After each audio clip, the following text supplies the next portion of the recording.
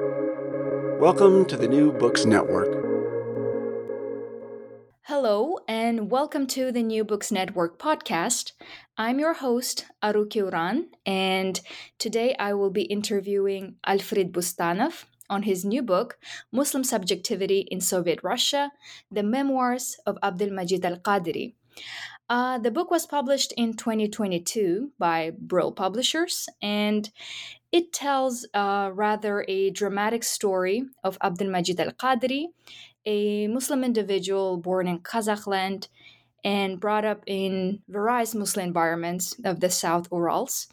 Dr. Bustanov is an esteemed assistant professor at the University of Amsterdam and the principal investigator of the European Research Commission project titled Mind, the Muslim Individual in Imperial and Muslim Russia.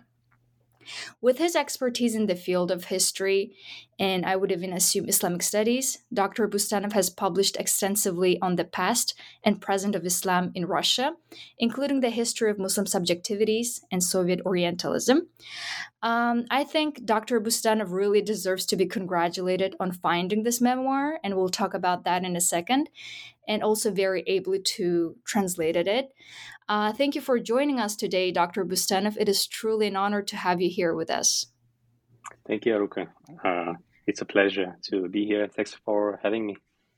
Thank you. I guess before delving into the discussion about the book, could you please give our listeners a brief introduction to yourself and your background for us to really get a better sense of what experiences have shaped your current research?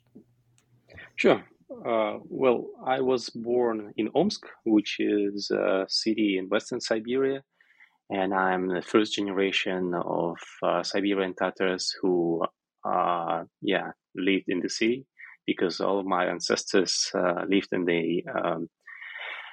villages of the region, and our family comes from the environment of Siberian Bukharans. So those individuals who traveled from multiple places of Central Asia in the 17th century and the 18th century to Siberian towns and villages to spread Islam and to do trade. So this is my ancestry, and the history of the family and what I saw back in the village probably made quite an impact on me. And I wanted to be a historian since quite early on. And I received my degree from the history department at Omsk University. There I started to learn Arabic and became interested in manuscripts because it was our habit at the university to go to annual expeditions to the remote areas where the Tatars live. And already back in 2005, during my first expedition of this kind, I encountered, Arabic script manuscripts in the field. And that was really an emotional experience for me, shocking, I would even say. So I remember myself looking at these books, feeling that this is something like part of me, but I don't understand anything, and nobody around me understands anything. So the people just keep them as a holy object, and they still continued their occult practices related to these things, but nobody could really read them and tell the story. And since that year and since that day when I first saw these things, these books and these objects, and mainly ladies who kept the manuscripts, I decided for myself that I have to devote my life, even though it sounds weird, but I decided to devote my life to the study of these histories and stories that surround the manuscripts. So that was a long kind of story afterwards, that I continued my travels and to the villages, talking to people, collecting these manuscripts, studying them and learning languages, trying to understand what's going on out there. And I wanted to get a supervisor somewhere who would help me with writing a thesis on these things. In Omsk, we had a group of ethnographers who were interested in my work, but couldn't really help me with the content of manuscripts, right? In Tobolsk, which is also a Siberian town, I got to know an established colleague of mine, also an ethnographer, Igor Belich, who had years and years of experience of field work among the Siberian Tatars, and our collaboration grew into true friendship. But I continued my journey and looking for the supervisor in Kazan and in St. Petersburg. At one time, I consulted Orientalists such as Sergei Klishtorny and Mirkasim Usmanov and asked them to be my supervisors, but they told me that they're too old. They were in their 80s already at that time. And one of them told me that there is you better look in Europe. And indeed, by some miracle, I got a fellowship back in 2008 in Germany to study German language. And there I asked our colleagues in Germany, just sent around emails asking who is interested in the history of Islam in Siberia. And they told me that maybe Mikhail Kemper, who only started, but at that time he is a tenure at the University of Amsterdam, he might be interested. So with some €5 in my pocket, I went to Amsterdam, met Kemper there, and that was the story of the start of a long story of our collaboration and friendship. And indeed, then I became part of the research project on the history of Soviet Orientalism, which was not exactly Siberian manuscripts or Tatar history or anything close to it, but I'm really grateful that I could join this project because it really gave me insights on the conceptual thinking about the history of Islam in Eurasia more broadly. So I wrote my first book on the history of Orientalism in Soviet Kazakhstan and the way how their historical image changed over the Soviet era from the complete nomadic population. That was the predominant image of this people, into the urban settlers, which was done thanks to archaeological investigations and the study of very peculiar studies of written sources. So that's kind of a very extensive narrative of my life. But this is just the way how I got where I stand now. And this is I find your story really fascinating, and I guess your current project is also very much related to the Project Mind. Can you tell a little bit about the Project Mind?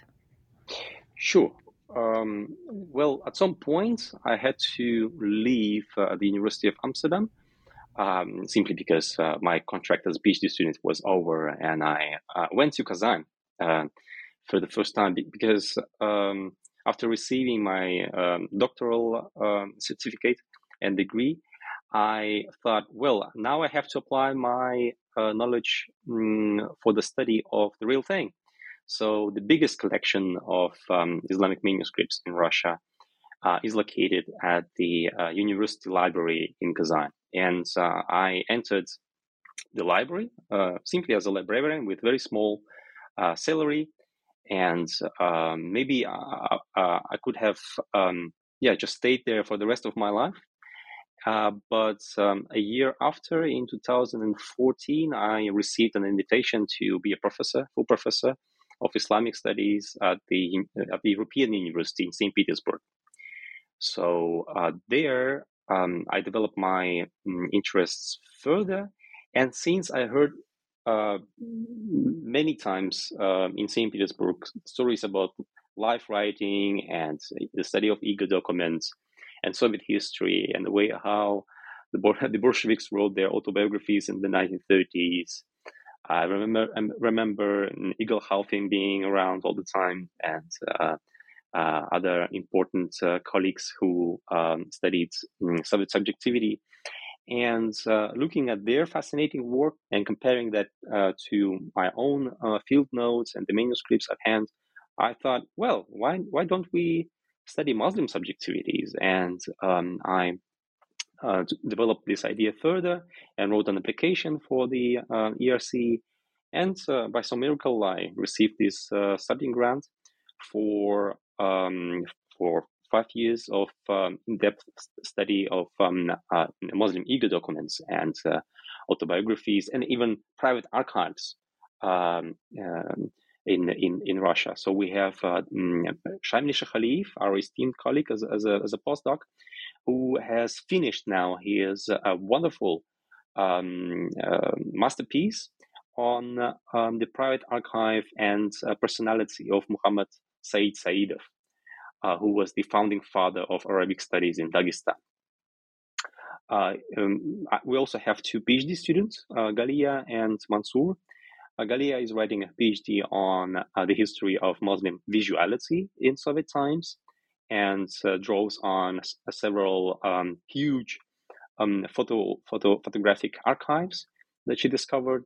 And Mansour is writing his thesis on the history of Muslim autobiography in the late 19th and the early 20th century. So in our work, we are trying to make this shift from the legal history and social history that was more widespread in scholarship before, towards the personal history of an individual history of Muslims in the region, paying more attention to emotions and the worldview. I really want to tease out the things you have mentioned here about this project, as it is very kind of closely related to the project that this book aims to do, which is really bringing up front the discussions about Muslim subjectivity in Soviet Russia, which is why I want to move forward and ask, how did you find this memoir of Abdelmajid Al-Qadiri?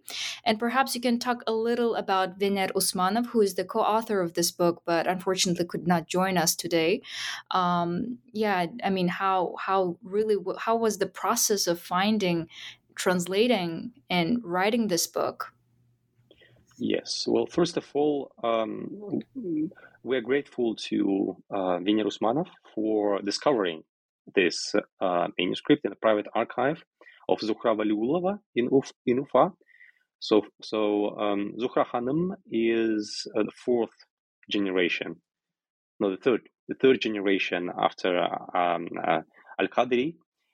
So her mother was the daughter of Abdelmajid Al-Qadiri, and it is Zuhra Hanım who is now keeping the actual manuscript and some photographs that are left from the author.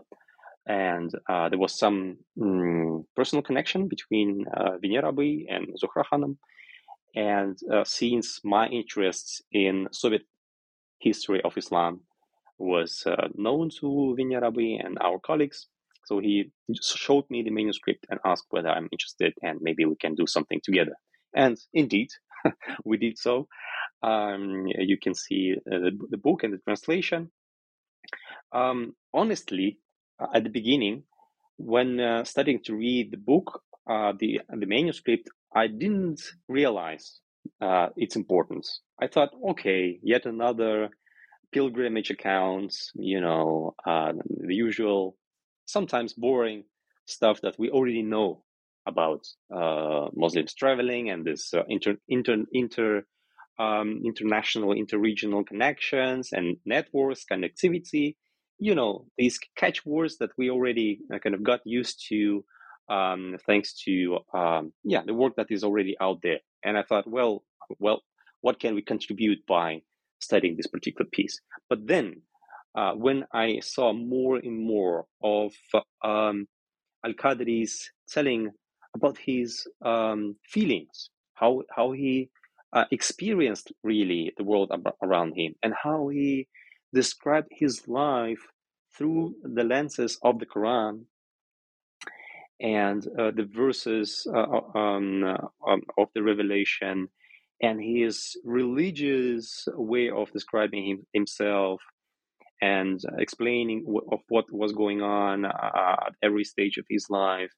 I was getting more and more interested, and thought, maybe maybe how to think about this manuscript and this life story, how to contextualize it, and maybe there are similar sources out there.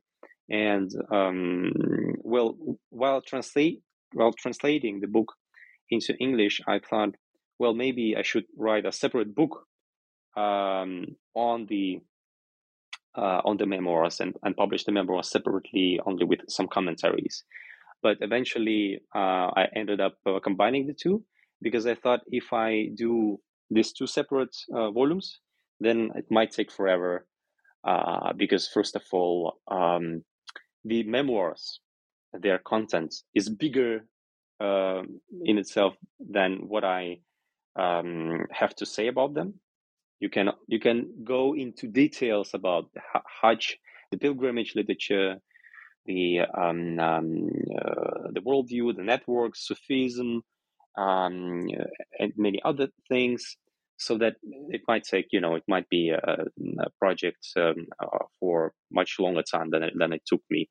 And actually, the publication process took us 4 years approximately, together with writing the introduction and translation, all of that.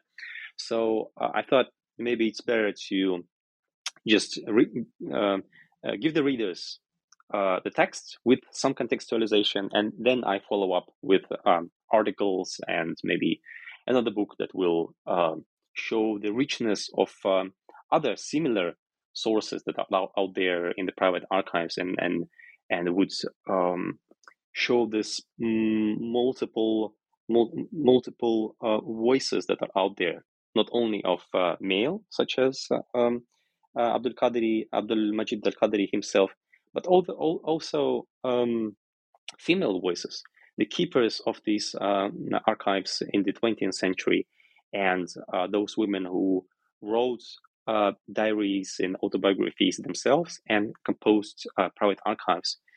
So this is something for the future. But with the memoirs of Al-Qadri, we really see and can feel the experience of a person who, as you told us, indeed had a very dramatic experience of living in late imperial and early Soviet times. Mm-hmm. I'm pretty sure at this point our listeners are really interested in who is this personality, and your approach to studying this personhood is really based on some sort of historiographical anthropology, where you really put forward the perspective, emotions, and feelings of people being studied. And even in your book, you kind of emphasize this importance of their, quote, vernacular forms of self expression. And I really find the memoirs extraordinarily interesting, that it gives us this glimpse of Muslim cosmic life and their point of view of their Soviet Russia. And I think this is something of a rare study, and we'll come to that question later on. That being said, why don't we talk about Abdul Majid al-Qadri himself? Where was he born? What kind of personality did al-Qadri embrace in his life story? That's right. Well, he tells everything about it in his book.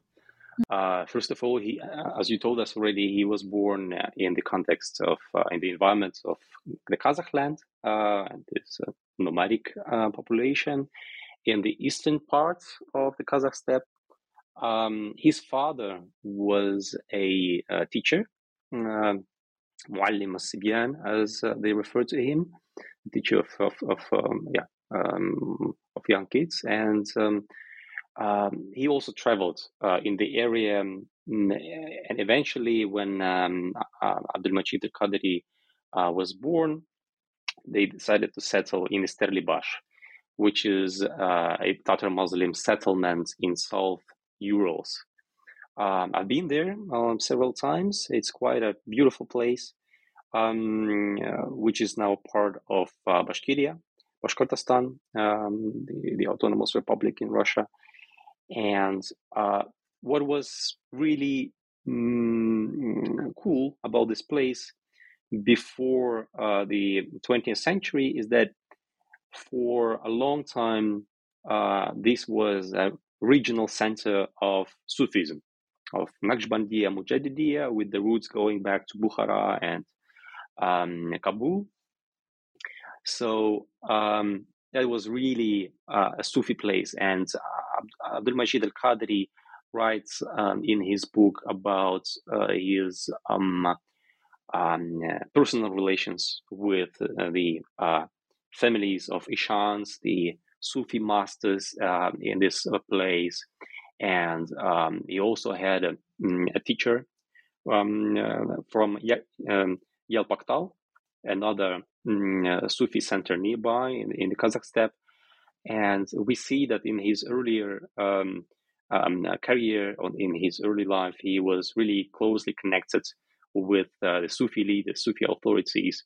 But as many of his contemporaries, he, I don't want to say became hostile, but he took distance from the Sufi roots and the Sufi profile. He wanted to do his own thing. And at a certain point, he claims that he wants to go to Medina, the Radiant, and to memorize the Quran and to experience the place where the Prophet lived. So he borrowed some money and went on to Hajj and stayed in Medina for several years, received their certificates, ijazas, in Quran recitation, which also became quite a fashion in those days, I want to say. Because before the early 20th century, it was not that fashionable among the Muslims of Russia to go to the Near East for study. Bukhara and other Central Asian towns and places were more popular. And this also tells us about the shift in cultural orientation. I write about it in the book and some other articles, building mainly on the observations by Alan Frank on the rise and fall of Bukharan prestige for the Muslims of Russia. And this is kind of the continuation of this story. So when the Bukharan prestige declines by the late 19th and the early 20th century, what is it that they discover? Then comes my book, and actually I describe this type of personality that Abdul Majid al-Qadri really wanted to embrace. And I use the concept from literary studies, the concept of persona, to talk about two forms of self-expression that self-expression that al-Qadri writes about in his memoirs.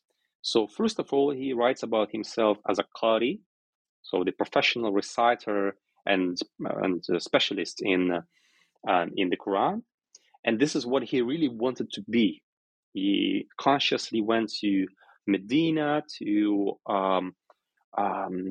reach this status and to go back to Russia and to recite the Quran and be the embodiment, the living embodiment of the Holy Word. And that explains a lot why he tells the story of his life through the lens of the Quran. So that's one part of his self-image. Another part of his self-image, or type of his self-image, is Mazlum. That is someone who was unjustly treated by the government, and he spent 15 years of his life in prison, in multiple labor camps, first in Salavki in the north, and then near Tashkent in the south. So in the 1930s, al-Qadri had to go to Salavki in the north, and in the 40s, he was imprisoned near Tashkent and spent some 10 years in prison. So one of the main reasons, I believe, for Al-Qadri to write this book of memoirs was his attempt to leave after himself a true history of his life. Because, as I said, initially he wanted to be a Qari. He wanted to be a reciter of the Quran, and he wanted to do something good for his community and to be a pious Muslim. But because of the repressions, because of this unjust handling of himself,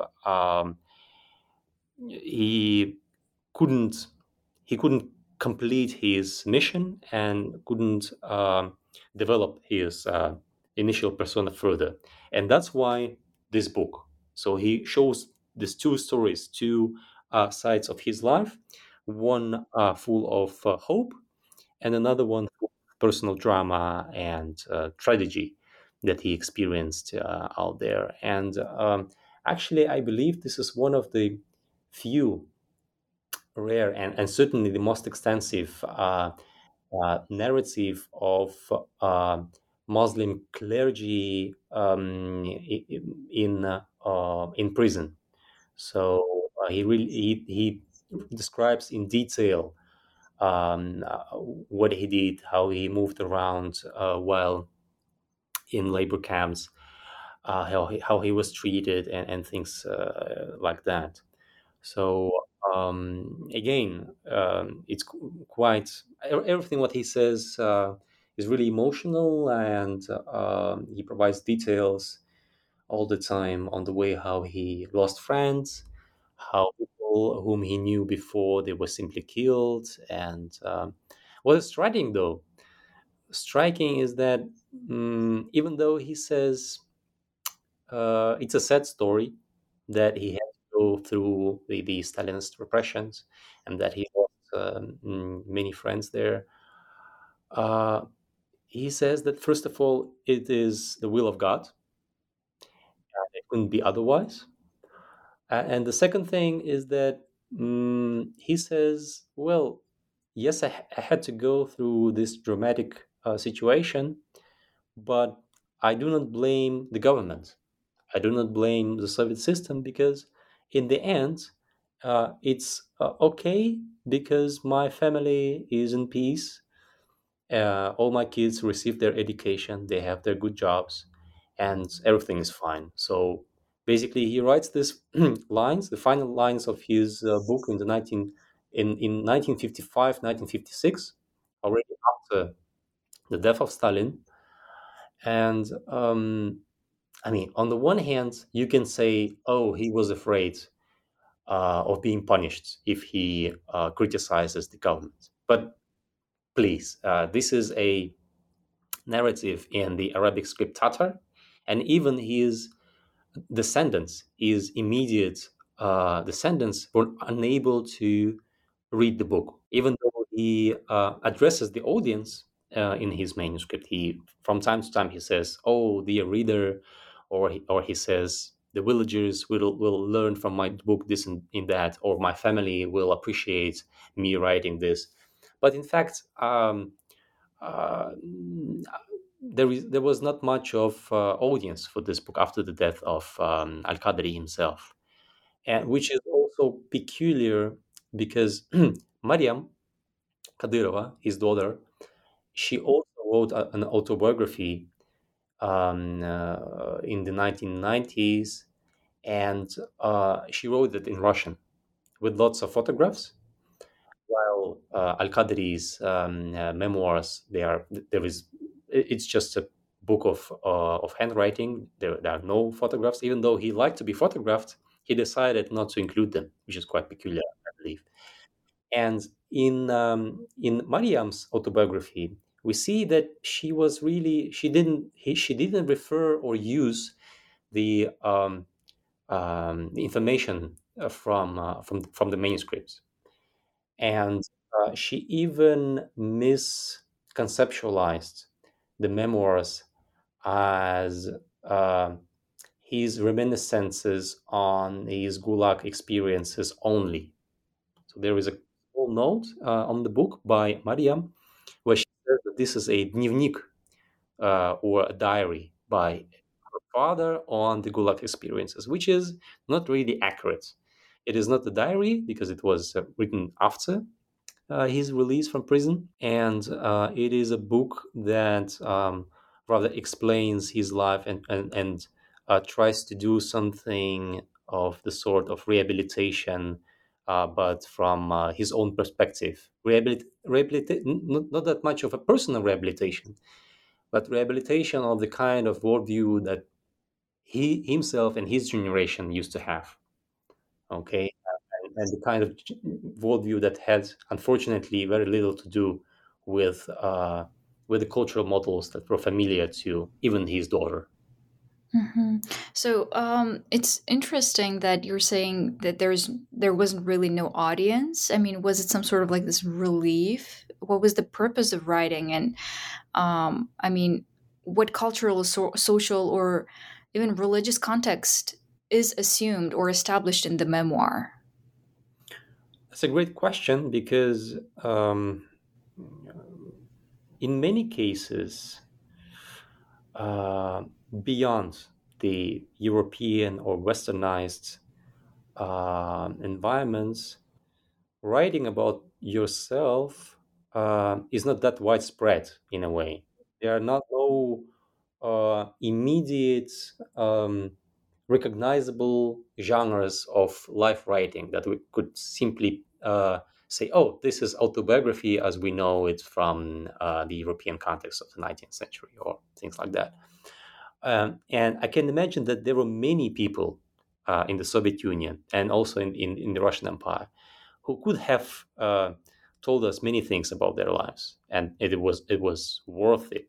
But they decided to keep silent, not because they were afraid or something, but simply it was not customary, or they did something else. They wrote poetry, for example, or they would collect manuscripts, and those manuscripts would mirror their personal interests and experiences. But with Al-Qadri and some other people of his generation, it became more common, so that some of them wrote diaries, such as Galimjan al-Barudi, for example. He wrote diaries, or Aliya Karmasheva, who wrote diaries and reminiscences about her life in the late 19th century eastern part of the Kazakh steppe.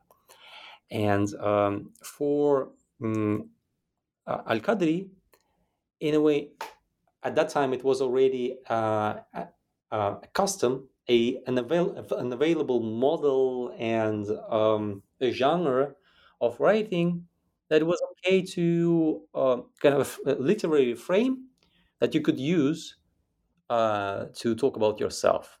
So that is one side of it, and another, you really felt the need, because I also believe, yes, that the psychological side of it is also there, like treatments in the sense of telling to your imagined audience all the pain that you felt inside.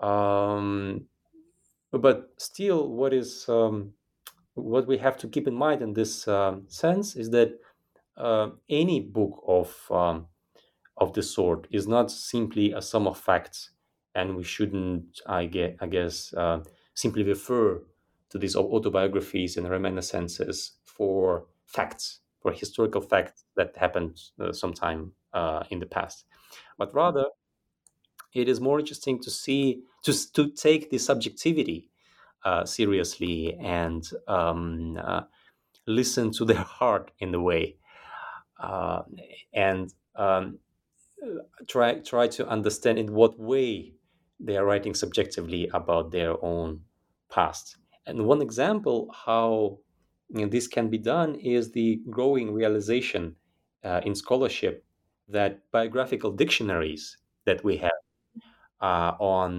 the biographies of scholars in Russia, composed by such individuals as Riza Fakhreddinov, Shahabuddin al-Marjani, Murat Ramzi, and others. these are also not some objective collections of truth, but rather the battlefields and competitive narratives of interested groups who try to construct their own vision and legitimate their respective lineages and groups of elites, and to really cement their authority.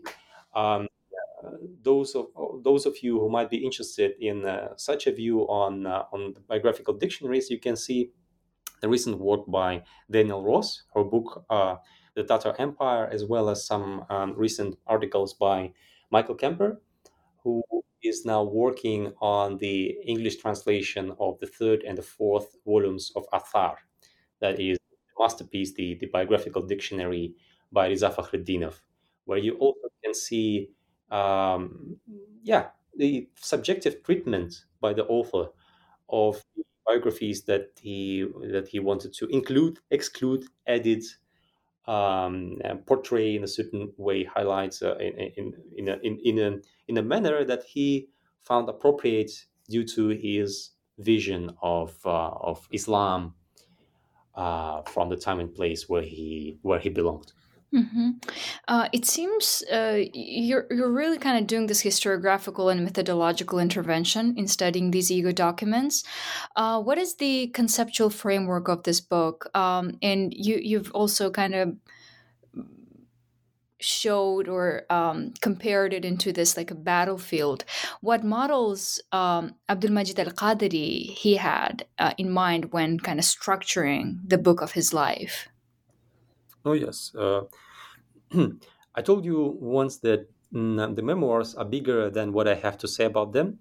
Mm-hmm. At the same time, our project, mind project on Muslim individuality, is bigger than this particular case, right? But for the project, we at some point ended up with a conceptual scheme with 4 stages, a conceptual framework that we are applying in study of multiple cases in life writing and ego documents. Let me tell you what it is. It is also part of this book, and you can find it in some of my other writings. So, first of all, we have this the highest level of abstraction, which we call the cultural repertoire. It is everything, all possible ways of being and writing and thinking that were available theoretically to individuals at a certain point of time and place, right? Everything that was before and current also at that time. Sufism, philosophy, Russian schools, multiple languages, writing, hearing, dancing, occultism, whatever. All the possible forms of existence and thinking that were out there, right? And you can imagine that, of course, nobody can exercise with all of this cultural repertoire simultaneously. You have to decide, you have to make choices, right? And also objectively, you cannot have access to all of it because things do not survive. Things can be represented in certain forms that the audience perceives as outdated, backward, don't like the language, don't know the language, and things like that. Okay, but still, this the highest level of abstraction is out there. And the second, more concrete, is at the level of models. That is the mm, the fashion of being a certain type of person, right? For example, at some point, the legal vision of Islam and legal subjectivity, the legal subject, becomes more fashionable and more authoritative than any other version, than esoteric subjectivity or Sufi forms of subjectivity and others, right? And these models, they change over time. they are stable in a sense that they last maybe for several generations, but then they can also can be replaced by others. They can be marginalized. One of the examples is the shift that I already referred to, the shift from the Persianate models that were popular in the 19th century by the cultural models from the Ottoman Empire in the early 20th century, and then the proliferation of modernist European models, right? So, in a way, our treatment of models of subjectivity is also an attempt to go beyond or depart from the binaries of traditionalism and modernism that is widespread in scholarship. All right, so we change the analytic vocabulary, and I believe also and enrich it by some new insights. So then we have the third level of abstraction, which is even more concrete. It is the concept of persona, and I have already exemplified it with Al Qadri. So someone is using templates, like concrete templates. What is it that I want to be, or what is it that I want to use as a mask for myself, and leave a trace of me in history in this form.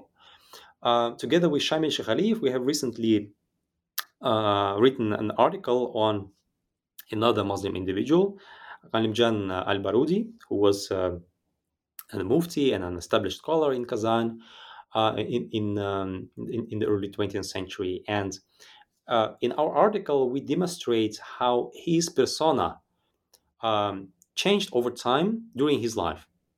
So, as I told you, if the models are more durable and they last for generations, personas can change over time within one's lifetime. The same thing with Al Qadri and with Al Barudi. We see how, first, in the initial stages of his life, he really invested into the Bukharan prestige, the Central Asian prestige of Sufism and high learning of Hanafi jurisprudence and all of this. But then, after his trips to the Near East, he changed his persona and tried to uh, try to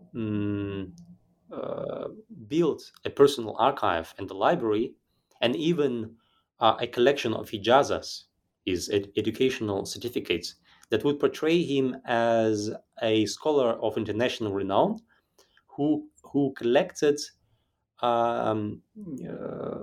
knowledge fashionable in the later period of his time. That is, hadith scholarship, the recitation of the Quran, some legal regulation, and expertise in fiqh. So, as I told you, even during his lifetime, there is a change from one persona to another, and we can see the traces, not even the traces, but the concept of how one wanted to appear in the eyes of the future generations, in the way how these individuals arrange their personal archives and even separate items.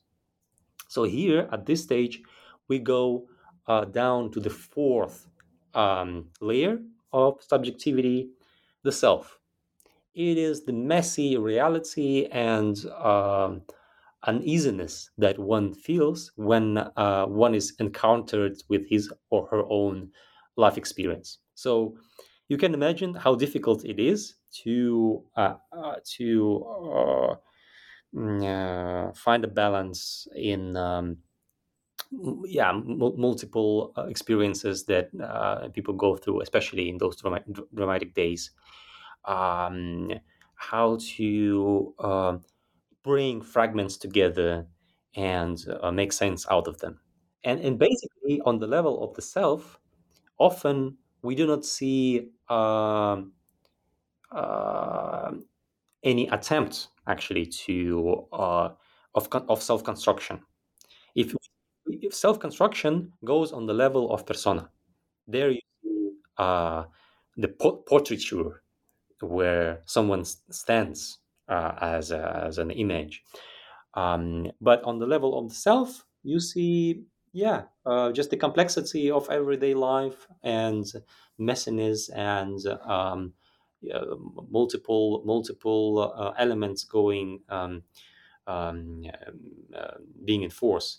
And going back to your question, what models were of importance to Al-Qadri's sense of the self? I told you already, Isterlibash was the wonderful space. Spatial setting is also important here. For the Sufi models, right? One could feel it and one could experience Sufi models out there. And what is cool, also cool about Al Qadri's memoirs is that there he makes references all the time to graveyards and inscriptions on gravestones. The thing is, luckily, Vener Usmanov, my co-author, is a historian of Muslim graveyards in Russia, and we could, yeah, we shared many sources about it and spent many hours talking about the history of Muslim graveyards. And this part of history, full of Sufi connotations, is heavily present in Al Qadri's memoirs.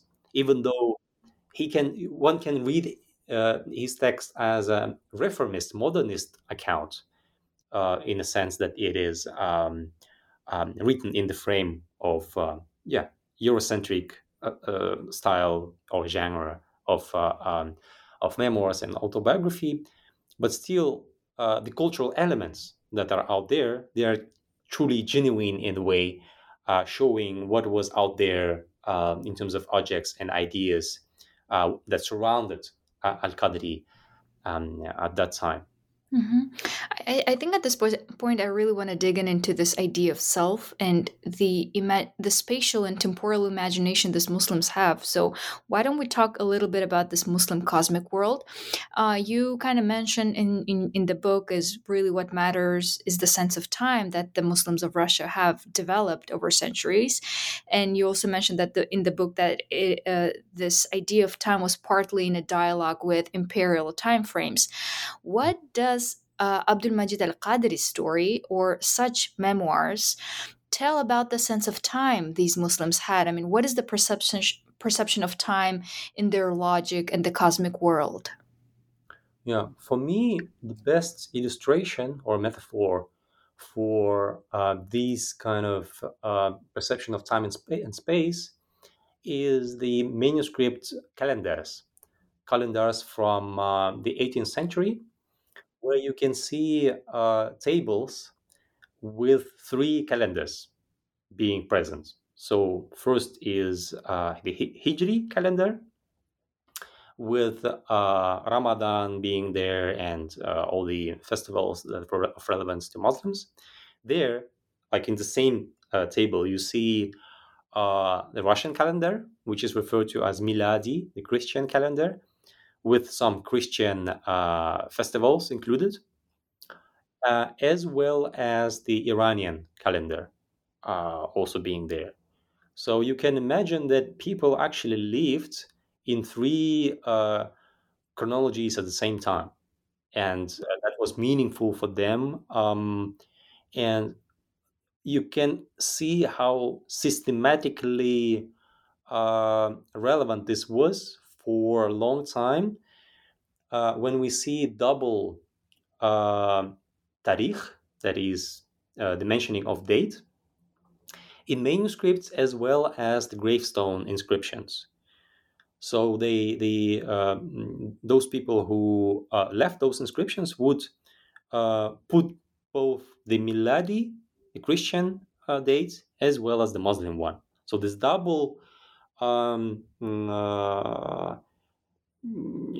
chronotope, to borrow the term, um, is really a feature of living in the imperial setting, which also coincides and goes hand in hand with the spatial um, experience and spatial concepts. What I mean by that is, on the one hand, they were ideas of spaces that were perceived genuinely Islamic, such as the concept of garden, bagh, right? Chorba, baghcha. And I've written an article about that, and those listeners who are interested can check it out. Or the fact that even in the 18th century and right up to the 1930s, the era of Stalinist repressions, many Muslims in Russia imagined themselves living in the vilayat of Ghazan. So they wouldn't. Sometimes they would say that the place where they live is such and such governorate, referring to the Russian administrative division. But quite often they also say that this or that book was written in Ghazan vilayat, and there were also darugas, districts within this territorial division, or there were also reference to Jabalistan, the lands of mountains, that is lands on the right bank of the Volga River. And one can wonder, what kind of Ghazan in the Russian Empire? What is it, right? And if we trace the history of the term, then we can see that already in the 15th and the 16th century, this was the way how Muslims referred to the city of Kazan, and how they conceptualized the Muslim space of it. And they continuously imagine themselves living in this Muslim environment associated with the Persianate cultural models and the idea of this region being the Muslim frontier. So and associated with the tradition of Gaza and Ghazawat. So it was a part of this story. Okay, so this double character of self fashioning, when we live not just in the Russian Empire in the governorates and according to the accepted chronology, but we live in multiple um, special settings simultaneously, and we also live in uh, simultaneously in several chronologies. And what this provides in the individuals on the level of the self is that you can play with it, right, for your benefit. It is just a definition of performance. You can put in some writings, you can pretend to live in a completely pious environment, pretending that you are part of caliphate or something like that. And this is the perception that is shared by some scholars who insist on the autonomy of Muslims in Russia. In some other sources, the same person can portray himself or herself as really embedded and invested into imperial structures. And our task as researchers is really to see how these multiple layers work together and how this Muslim subjectivity proved to be stable and effective for not only just survival or struggle. This is another binary, historiographical binary that we often come across. That the fate of Muslims is either to struggle with the colonial environment, or to be Muslim, or to be integrated, which is actually not only about Muslims in the past, but part of the contemporary narratives about migration and the place of Muslims in the West. Mhm. And you kind of really have, when analyzing the self, you bring up these complexities in the book and in other works of yours. And which is why I have purposely kind of avoided this simplistic or easy classification of al-Qadiri in this case as a Muslim reformist or Jadidist.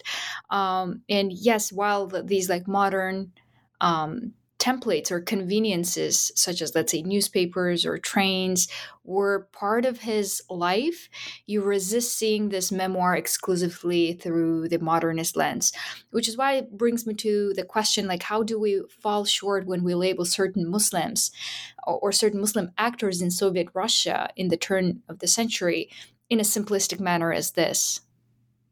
Right. Thank you for this question. I mean, I tried even to avoid the discussion of Jadidism, reformism, and all of that in the book because you can easily do so. You can say, "Oh, this is a memoir of a Jadid," because it is about travel. It mentions a lot of about newspapers and whatnot, the role of Russian language and being being part of the modernist project in all possible ways. But I'm trying to say that there are so many other things that can be uh, brought up from the narrative, and the individuality of these people is much richer and more interested and touching emotionally that I mean it would be a shame to just reduce it to the discussion of modernism. And in a way, I perceive my work, not only the publication of this particular book, but also my exhibitions and my public lectures and working with the keepers of private archives as a decolonial practice. So I'm trying to find um, ways of speaking and doing scholarship other than just following the modernist models and frames, and also providing the contemporary listeners, readers, consumers of these cultural artifacts with alternative views on history, because especially for the populations of the former Soviet Union, there is this terrible, overwhelming uh, influence of the single modernist Soviet nationalist interpretation of history. When all of this, all of the past and present is organized according to Kyrgyz, Tatar, Kazakh, whatever national forms. And here I refer back to my dissertation and book, Soviet Orientalism, on Soviet Orientalism in Central Asia. Well, I mean, if we are to go forward, we have to um, uh, we have to just recognize that first of all, our history is much richer than these simplifications and national rooms and national delimitation, and that the past and present can also be much richer than only the Soviet models of self-expression and historiography. Okay, it is here that I find really the social relevance of my work and this particular book as well, because in a way, um, the main audience of our publication is the family of Al-Qadri, who finally received access to the book that they kept for many years. They hear the voice of their grandfather, and they can finally learn what he wanted to say about himself. Hmm. And truly, Al Qadri's narrative remains the only eyewitness account of an educated Muslim who kind of endured this Stalinist repression. And even more, so far, it seems no Muslim life narrative from late imperial Russia has been made accessible to an international audience. So this is such an extremely important work, and we really thank you for that. And it's I mean, the memoir itself is remarkable because it really offers a very rare glimpse into this psychological state of Muslims in the Soviet Union. Anyone with an interest in Soviet history, Muslim subjectivity, or in general, I would even say mechanics of memoirs should definitely read this book. And we are grateful to have had Dr. Alfrid Bustanov on our show today to share his expertise and insights of this book with us. Before we wrap up, Dr. Bustanov, we would like to ask you the traditional question that we always ask our guests on New Books Network. What is your upcoming project? What are you currently working on that our listeners might be interested in? Yes. In fact, I have something to share with you because I go forward with my project of decolonizing knowledge about Islam in Russia.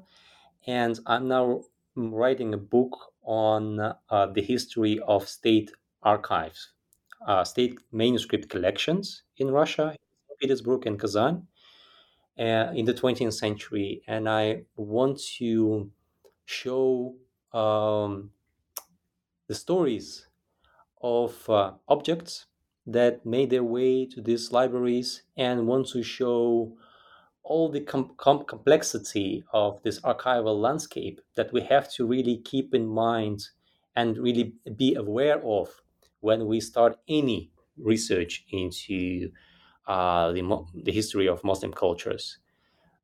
Because if we simply perceive archives as um, sources of information, then we do not understand why these objects ended up in the places where we are where they are today, and what kind of politics and what kind of violent events or ideologies and agendas and subjectivities made these things accessible or marginal and invisible even for the contemporary researchers. So this is something that you will hear from me more in the upcoming years. That sounds fascinating. Thank you once again for making this work, even though with 8 hours time difference. I know it is getting late there in Amsterdam. Good luck with your work, and looking forward to reading more from you. Thank you very much, Aruka. Thank you for this opportunity. Once again, this is Aruki Urankızı, and this was Alfrid Bustanov on his new book, Muslim Subjectivity in Soviet Russia, The Memoirs of Abdelmajid Al-Qaderi. Thank you for listening, and have a lovely week.